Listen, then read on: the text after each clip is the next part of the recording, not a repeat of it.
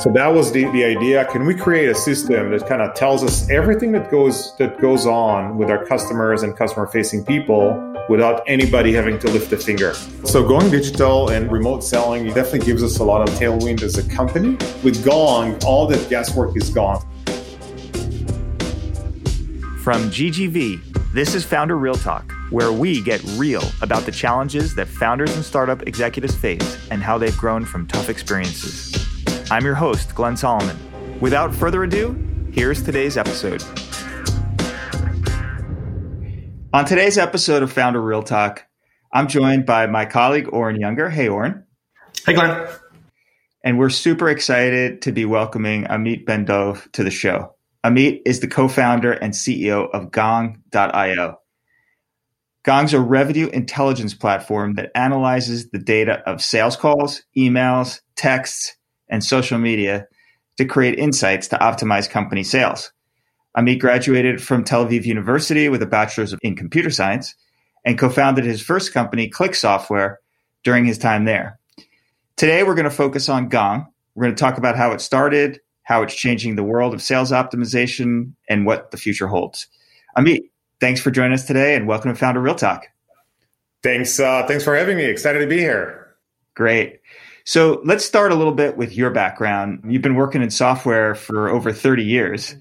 Before you co-founded Gong, you founded Click Software and were CMO at Panaya, as well as CEO at Sisense, another Israeli unicorn. So this is not your first rodeo. Got a lot of experience. Talk to us about the road paved for yourself in the 2 decades that led you to starting Gong. And then what inspired you to start Gong? What was the problem that you saw in the market where you said, I gotta get off my very successful career path and start this company? First, I was one of the founding team members of Click Software. I was not like the founder, but everything else is true. And I ran almost every role in a company, in a tech company, except for finance. I ran products, sales, marketing, development, product marketing. I've led 4 companies. And the last 2 ones, I was amazed by how little we know about what's really happening with our customers. And, maybe amazed is too harsh a word, but kind of shocked that we're accepting this as a fact, that all we know about what's happening with our customers is based on updates that customer-facing people in sales and support are putting in a CRM system, right? They're filling forms, what happened, he said and she said, and then whenever we wanted to know what's really happening with our people, for example, why are some better than others, right? What are they doing that is different? Or why are we losing some deals or winning some deals? The answer were nowhere to be found. It's just, they're definitely not in this area. And we had to go and ask people and get their opinions. And if you ask, this could sound like, a marketing person, a product person, and a salesperson walk into a bar and they're going to ask, why did we lose that deal, right? Now you get 9 different versions of the story. You never really know. So, and then it dawned on me that it's actually ridiculous that we're relying on manual forms. And that was 2015. So we're making people work hard for stuff that they hate doing, and we're not getting good information. All right. And that was the year where kind of AI was beating the world champion in chess. Right. And the question I was asking, if AI can beat the world champion in chess, or it can diagnose cancer better than the doctors, why can it capture what customer say better than salespeople and customer support people? So that was the idea. Can we create a system that kind of tells us everything that goes on with our customers and customer facing people without anybody having to lift a finger? That was the genesis of Gong. Very cool. There's a lot of data that exists that just falls on the floor, I guess you'd say, with respect to conversations that salespeople are having with their customers. Was there a moment where you realized, hey, we can access that data, at least when people are talking, in digital streams, on phone calls or Zooms or what have you, and intercept that and create data out of it? Yeah, absolutely. So first, one thing to realize, there is actually 100 times more data in real conversation. Only 1% of the information ends up in a CRM. Because if we're having a conversation here and, we're two people and we're talking, let's say for an hour, we'll exchange some 6,000 words on average. Average talking speed is about 150 words per minute. What ends up in the CRM system is maybe like 30. And that's like highly subjective. Oh, it was a great call. Amit is a cool dude. Like, yeah, let's talk again next year. Right? That's the level that you're getting.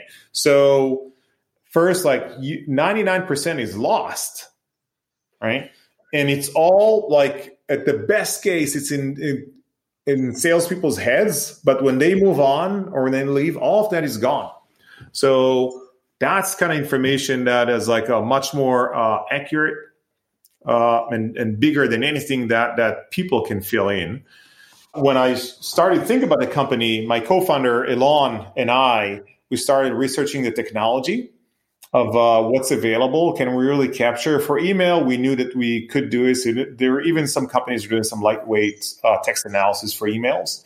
But for voice and video, we did kind of like a state-of-the-art technology study. And fortunately, that was 2015, that AI just made like a leap in capabilities that allows us to build a product that's just good enough. And we said, yeah, that's doable. Like, had we started the company 2 or 3 years prior to that, I don't know if we would have been successful. That's cool. Makes sense. Timing is everything, they say. Yeah, that's important.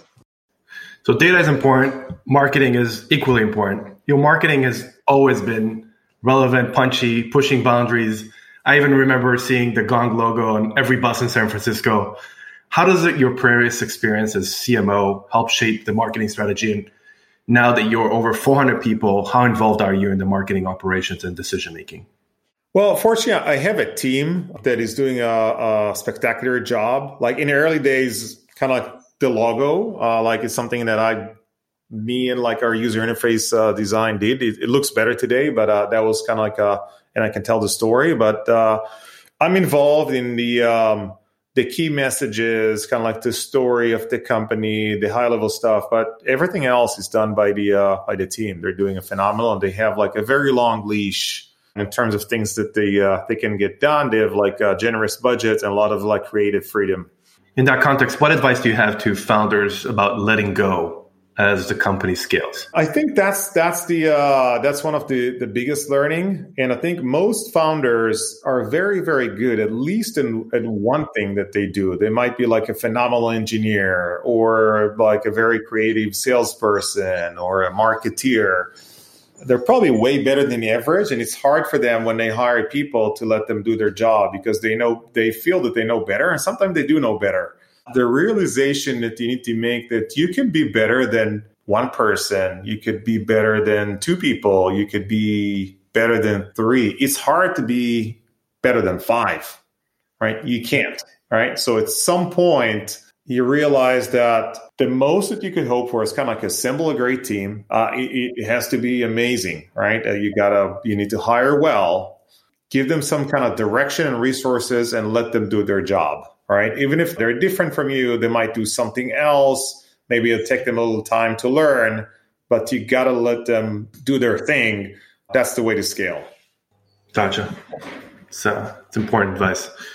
Okay. Well, it must be super hard to sell to salespeople. They not only heard it all, but they actually said it all. What's Gong's strategy when trying to acquire such a sophisticated buyer? What has worked well? And, do you use Gong, the product, to sell to others? I mean, in some, of course we use Gong. Like we wouldn't have been Gong without Gong, obviously. It helped us. And we had some challenges like when we started. Actually, it's not so hard to sell if your product is exciting and compelling. And this is another advice for founders. You should think of a product kind of like as a knife. If the edge is dull, you need to apply a lot of pressure. If the edge is sharp, it will just slide through. So invest in a product really want. And in Gong, we addressed all the reasons to buy and try to eliminate all the reasons not to buy to the best of our ability. And that actually helps. So it's actually not so hard to sell to salespeople if the product is exciting. And a lot of time it's even fun because like they know what's going on. All right. So they can appreciate a good sales play. They recognize one when they see. And if your game isn't good, they'll call you out like as well. So this is a situation where you can ask, would it be a response for me to put you in my Q4 forecast, right? They know exactly. And they said, like, can we do a little discovery? They know exactly what's going on. So actually, like, I think our salespeople are having a good time selling to salespeople. It does help that the product is compelling, but it's not so hard. So you're training Gong not only with internal salespeople, but with external ones as well. Of course. Is the sale to salespeople or to sales leaders, sales managers typically? We sell to a number of personas for the organization. The primary buyer would be the sales leader. That's where the budget is. But obviously, the salespeople have to absolutely love it and endorse so they can provide a nice tailwind because like nobody wants to fight a political battle to something that users don't want to use. We also work with enablement, with operations. Sometimes product people really love Gong. Marketing people really love Gong. So we try to create a lot of tailwind within the account. But the buyer is the sales leader. Yeah, I would imagine there's just an incredible amount of interesting data for all those teams that comes out in these conversations. So very, very cool that you're able to appeal to such a broad audience. Yeah, I mean, they go from like 0 to 100. If you think like like an age, we spoke about like, the friction between like product and sales, right? Salespeople complain that customers do not want to buy because the product is missing something or that the competitor has. Right. But product people don't believe them. Right. Sometimes they're right. Sometimes they're wrong. But with Gong, right, all of a sudden they can hear exactly what the customers are saying. Yeah. The dispute ends.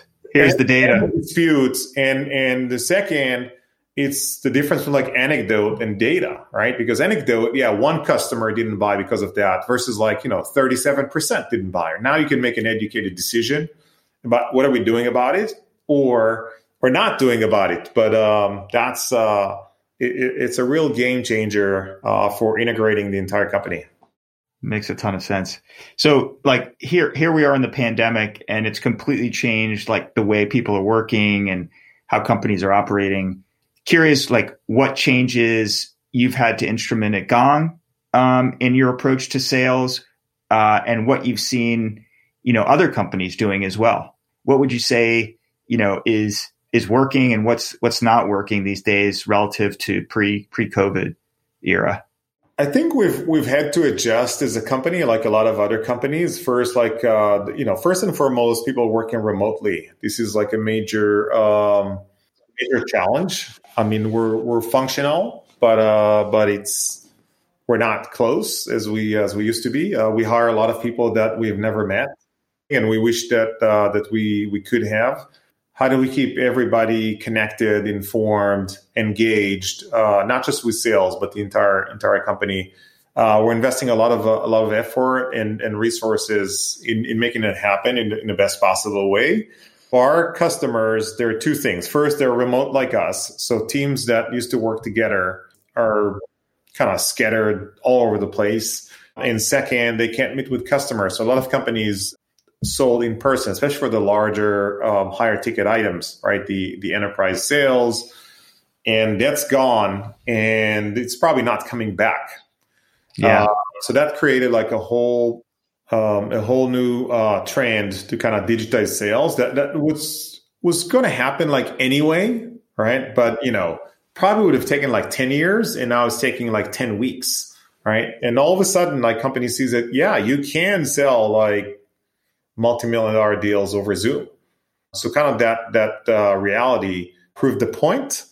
And I'm pretty confident that that's a permanent change. I mean, maybe it'll go back a little bit. It's not that you will never meet, but definitely now that it's proven that you can do it remotely, it'll be that way forever. Wow. I guess it's a good trend for you guys because the more conversations that aren't happening person to person, like the easier it's probably to intercept the data and intercept those conversations and create data from that. Yeah, Okay, so going digital and remote selling is like definitely gives us a lot of tailwind as a company. I think it's a good thing for the world. Like less travel, less carbon, more family time, more productivity, and more freedom of where you live, right? So Yeah. definitely like I think overall it's a good thing. It's a much more efficient process. I wish that the drivers were like different, right? It was just the productivity and not a pandemic. That we're not happy about. But I mean, we got to look at the positive side of it. Well, speaking of positives, you talk about the revenue intelligence platform to generate sales. Can you talk a little bit about what you mean by revenue intelligence platform and how are you using it for the customer's benefit? Yeah, so there are two or three things that makes a revenue team successful. First, building an amazing team, and second, running an incredible sales process and getting enough leads. Right, these are the three things. So that's traditional companies have been kind of like in the dark, or how do I know if my people are doing a great job? It's like whether they're following some kind of playbook or anecdotally from what they're telling me that's what's going on. But with Gong, all that guesswork is gone. You're not speaking to the right person. He'll advise how you could push that deal forward, identify which customers are at risk of churning, all of that based on information that is in a conversation, right? So if the customer sends an email, says, I'm going to have to speak with my CFO about January purchase, right? Gong reads those things and updates the leadership team, right? So it's not based on estimates, on guesses, on some kind of statistical probabilities. It's based on what's actually happening, on the reality of the customer. And that's like a huge difference. People have to manually put in their opinions of what's happening, why some people are successful, why some deals are closing, which deals are going to close. Here is the data itself. The customer reality drives the decisions, and nobody has to lift a finger. That's the beauty of the system. You recently raised $200 million Series D at over $2 billion valuation. First, congrats. You also acquired another tech company out of Israel, Vio. Many of our listeners wonder, when is a good time to acquire a company versus partner or compete? Could you share your thought process leading to this acquisition? Yeah, we already acquired two companies. But there are three types, right? First, make sure that you can afford, right? Because not just financially from, let's say that, imagine that the company was free. Can you absorb? Can you dedicate? Is it more of a distraction than value, right? So that's just, don't do it because it feels cool. Just because make sure that you're set up. It is important that you hire especially if it's a smaller company, like a great team. People that can add value to the organization, people that you want to keep. And sometimes it's a roadmap thing. If there are 4 things that you need to develop strategically for the company in the next year or two, and you can only do 3, right? And there's an opportunity to acquire the 4th, then why not? I mean, it's a good move. Gong really stands out in the tech world as a leading sales growth company. Healthy competition can bring out the best in company and force it to look at itself from different angles so that it can continue to stand out in the crowded market. What are some of the challenges that Gong has faced from competition, and how has this made the company better? Actually, my view on that might be somewhat controversial, but I'm more subscriber like Peter Thiel's book is competition is for losers. We don't like competition. So at Gong in year 1, we actually were not the first to market. We didn't know that because when I told you about how I looked for a solution like Gong and couldn't find it, and then I started, hey, let's start a company. But there are other companies before us, and the first year when we started after our first sale, the mission to the team, Gong will be kind of by the end of this year, we will be the undisputed leader in this market. Or personally, this is a pretty boring company for me personally. We're all going to spend 15, 16 hours a day. It's best that we work for the leading company because there's the second prize is not really interesting. So we're actually pretty determined to not be close to anyone, and we actually put metrics and like everything that we could in a company to do that. So today, Gong trails from companies like with like rough comparable products is like 4 to 5x like in ARR, despite like having like similar resources and started like later. And we invest heavily in the product. We invest heavily in the go-to-market team, in customer success, to make sure that we keep the edge. If we stop developing, these days it doesn't take long for someone to copy stuff. So we're painfully aware that people, can and will copy. So we're always like pushing forward, both in terms of product and go-to-market.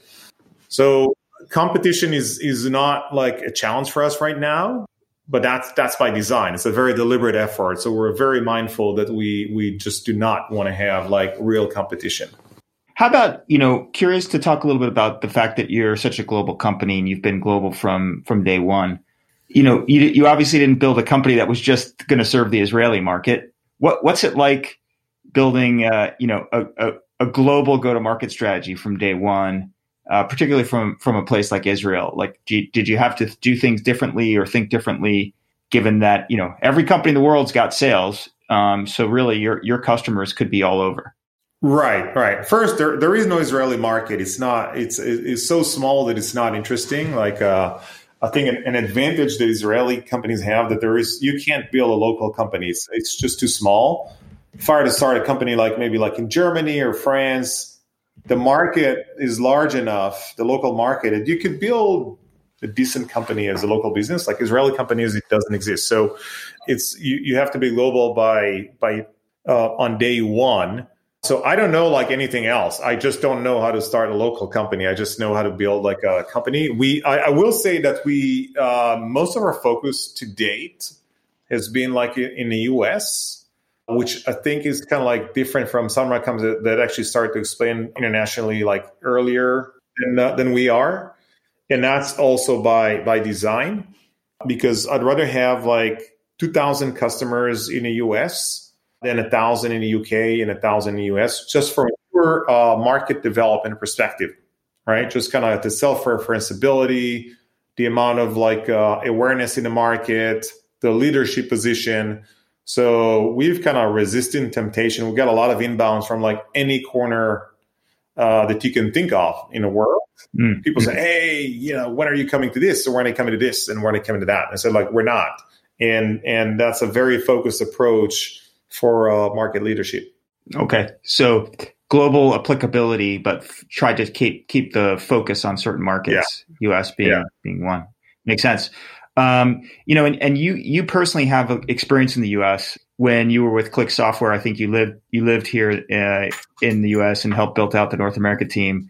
Did that give you an edge, like thinking about the US market and how you'd attack the US market with Gong? How important was it to have been here and spent time in the U.S.? Well, very important. I mean, it's like understanding the culture, even like, things like the brands, the network that you build, people that I know, that I can hire, that I can raise money from, understanding the corporate America dynamics. So yeah, definitely that helped. And again, it's the only thing that I know. Like, I don't know how to sell like in like a lot of other territories, but definitely that was like for me a very good school. Did you hire out a team in the U.S. pretty quickly, or how did that go along? Yeah, we started. You're alluding to Gong, right? So yes, sorry. Gong, yeah. I think the first. Yeah, maybe on the first year or so, like we already had like like a few people, like a handful, but pretty early. As soon as we knew that we have like we have a product that people are willing to pay money for, maybe like slightly before, we already hired like a first team. And now actually the majority of the team, we're about 400 people, roughly 3/4, 70% of that is in the US. Wow. Okay. Yeah. That's betting big on the U.S. market. Yeah. We're growing to 800 next year, so more. We're going to talk about growth in a second. But first, let's talk about the name, Gong. You said in interviews that being risky is safe and being safe is risky. You've used Virgin as a great example to a name that may not come up as practical or conversational, but it immediately grabs your attention. What made you land on the name Gong? Well, let's start with the first thing. I think that the risk that most people most founders tend to underestimate is kind of like anonymity, right? It's like just being swallowed in the noise that's out there. There are a lot of things, those like logo slides with like marketscapes and that you see like, 100 companies. So you need to be bold, right? Because it's the real risk is that the world wouldn't know about you or wouldn't care, right? And I'd always like good marketing is always like polarizing, right? Polarizing. I mean, if you're in a sweet spot where 50% of the people love and 50 don't, that's actually like a pretty, everybody hates is not good. Yeah. But you're at the spot, right? This is the optimum mathematically. So even if you look at the Gong logo looks like very amateurish. I mean, it looks a little cleaner today, but we designed it. When I say we, it's not we. I took the person who did our user interface design, the product designer. I told him and we're just heading out to a conference in Chicago. This was the first conference. So well, listen, Jonathan, we're going to get there and it's going to be this billboard with 30 logos. I want to see when we're 20 yards away, I want the Gong logo to stand out. I don't care if people hate it or love it, but they can't ignore it, right? That was the Gong logo. It didn't have those swooshes. It looks like comics, which is very non-enterprisey. And again, he gave me some of this. Yeah, that's the one. Without a lot of thinking, I knew this is the one to send out. And even to this day, if you see those logo slides, you'll recognize the Gong logo pretty quickly. Just the colors and the shape is very non-traditional. It'll stand out. And and we got a lot of people say this doesn't look like a great logo. It says great. That's what I want to hear. Gong, for people that don't know, Gong is kind of what sales teams do when they win a deal. Usually there's one in a room. Now it's virtual. So it's kind of like the sound of winning. It is short. It has a very potential. And even that, I had VCs that didn't want to invest in Gong says, do you know that name is a negative, right? Because they're alluding to the Gong Show that you got Gong is a negative. But most people today don't even know what the Gong Show is. Well, fortunately, we found people that were willing to invest. So pretty much a lot of the things that we're doing are catering to the people that care and almost ignoring the ones that don't, right? That's how you stand out, not by getting something that everybody would agree with. That's cool. I personally love it. I think every salesperson in the world is very aware of what a Gong is, and they see it as a positive, not a negative. And so it's kind of almost like an inside joke. By virtue of naming your company Gong, you're telling the sales teams, we understand you. We're we're with you guys, right? Which I think is super valuable. It's for winners. As Oren mentioned earlier, you guys are valued at north of $2 billion now, which is incredible. And you've sustained very dramatic growth over the last few years to achieve that. It'd be great to hear from you just as you look into the future. What gets you excited? What does the road look like for Gong? Well, we believe that we have the potential to build a very large company, one of the largest in the world, bigger than anything, definitely in the sales or CRM space. We still have a long way to go, and the burden of proof is on us, but the potential is certainly there. You could build a system that is actually way better than traditional systems in managing customers. It's a pretty big vision. We got a long way to go, both from a market acceptance and definitely a lot of product development. We're investing heavily. And we don't celebrate valuation kind of as the accomplishment. I've been around for a while, so I don't let that. It's a nice compliment for what it's worth. It reflects kind of investors' sentiment. on what the potential of the company, but it is what it is. It's a potential that you gotta. We think it's a lot higher, but we always focus on building a real business, one that generates cash flow.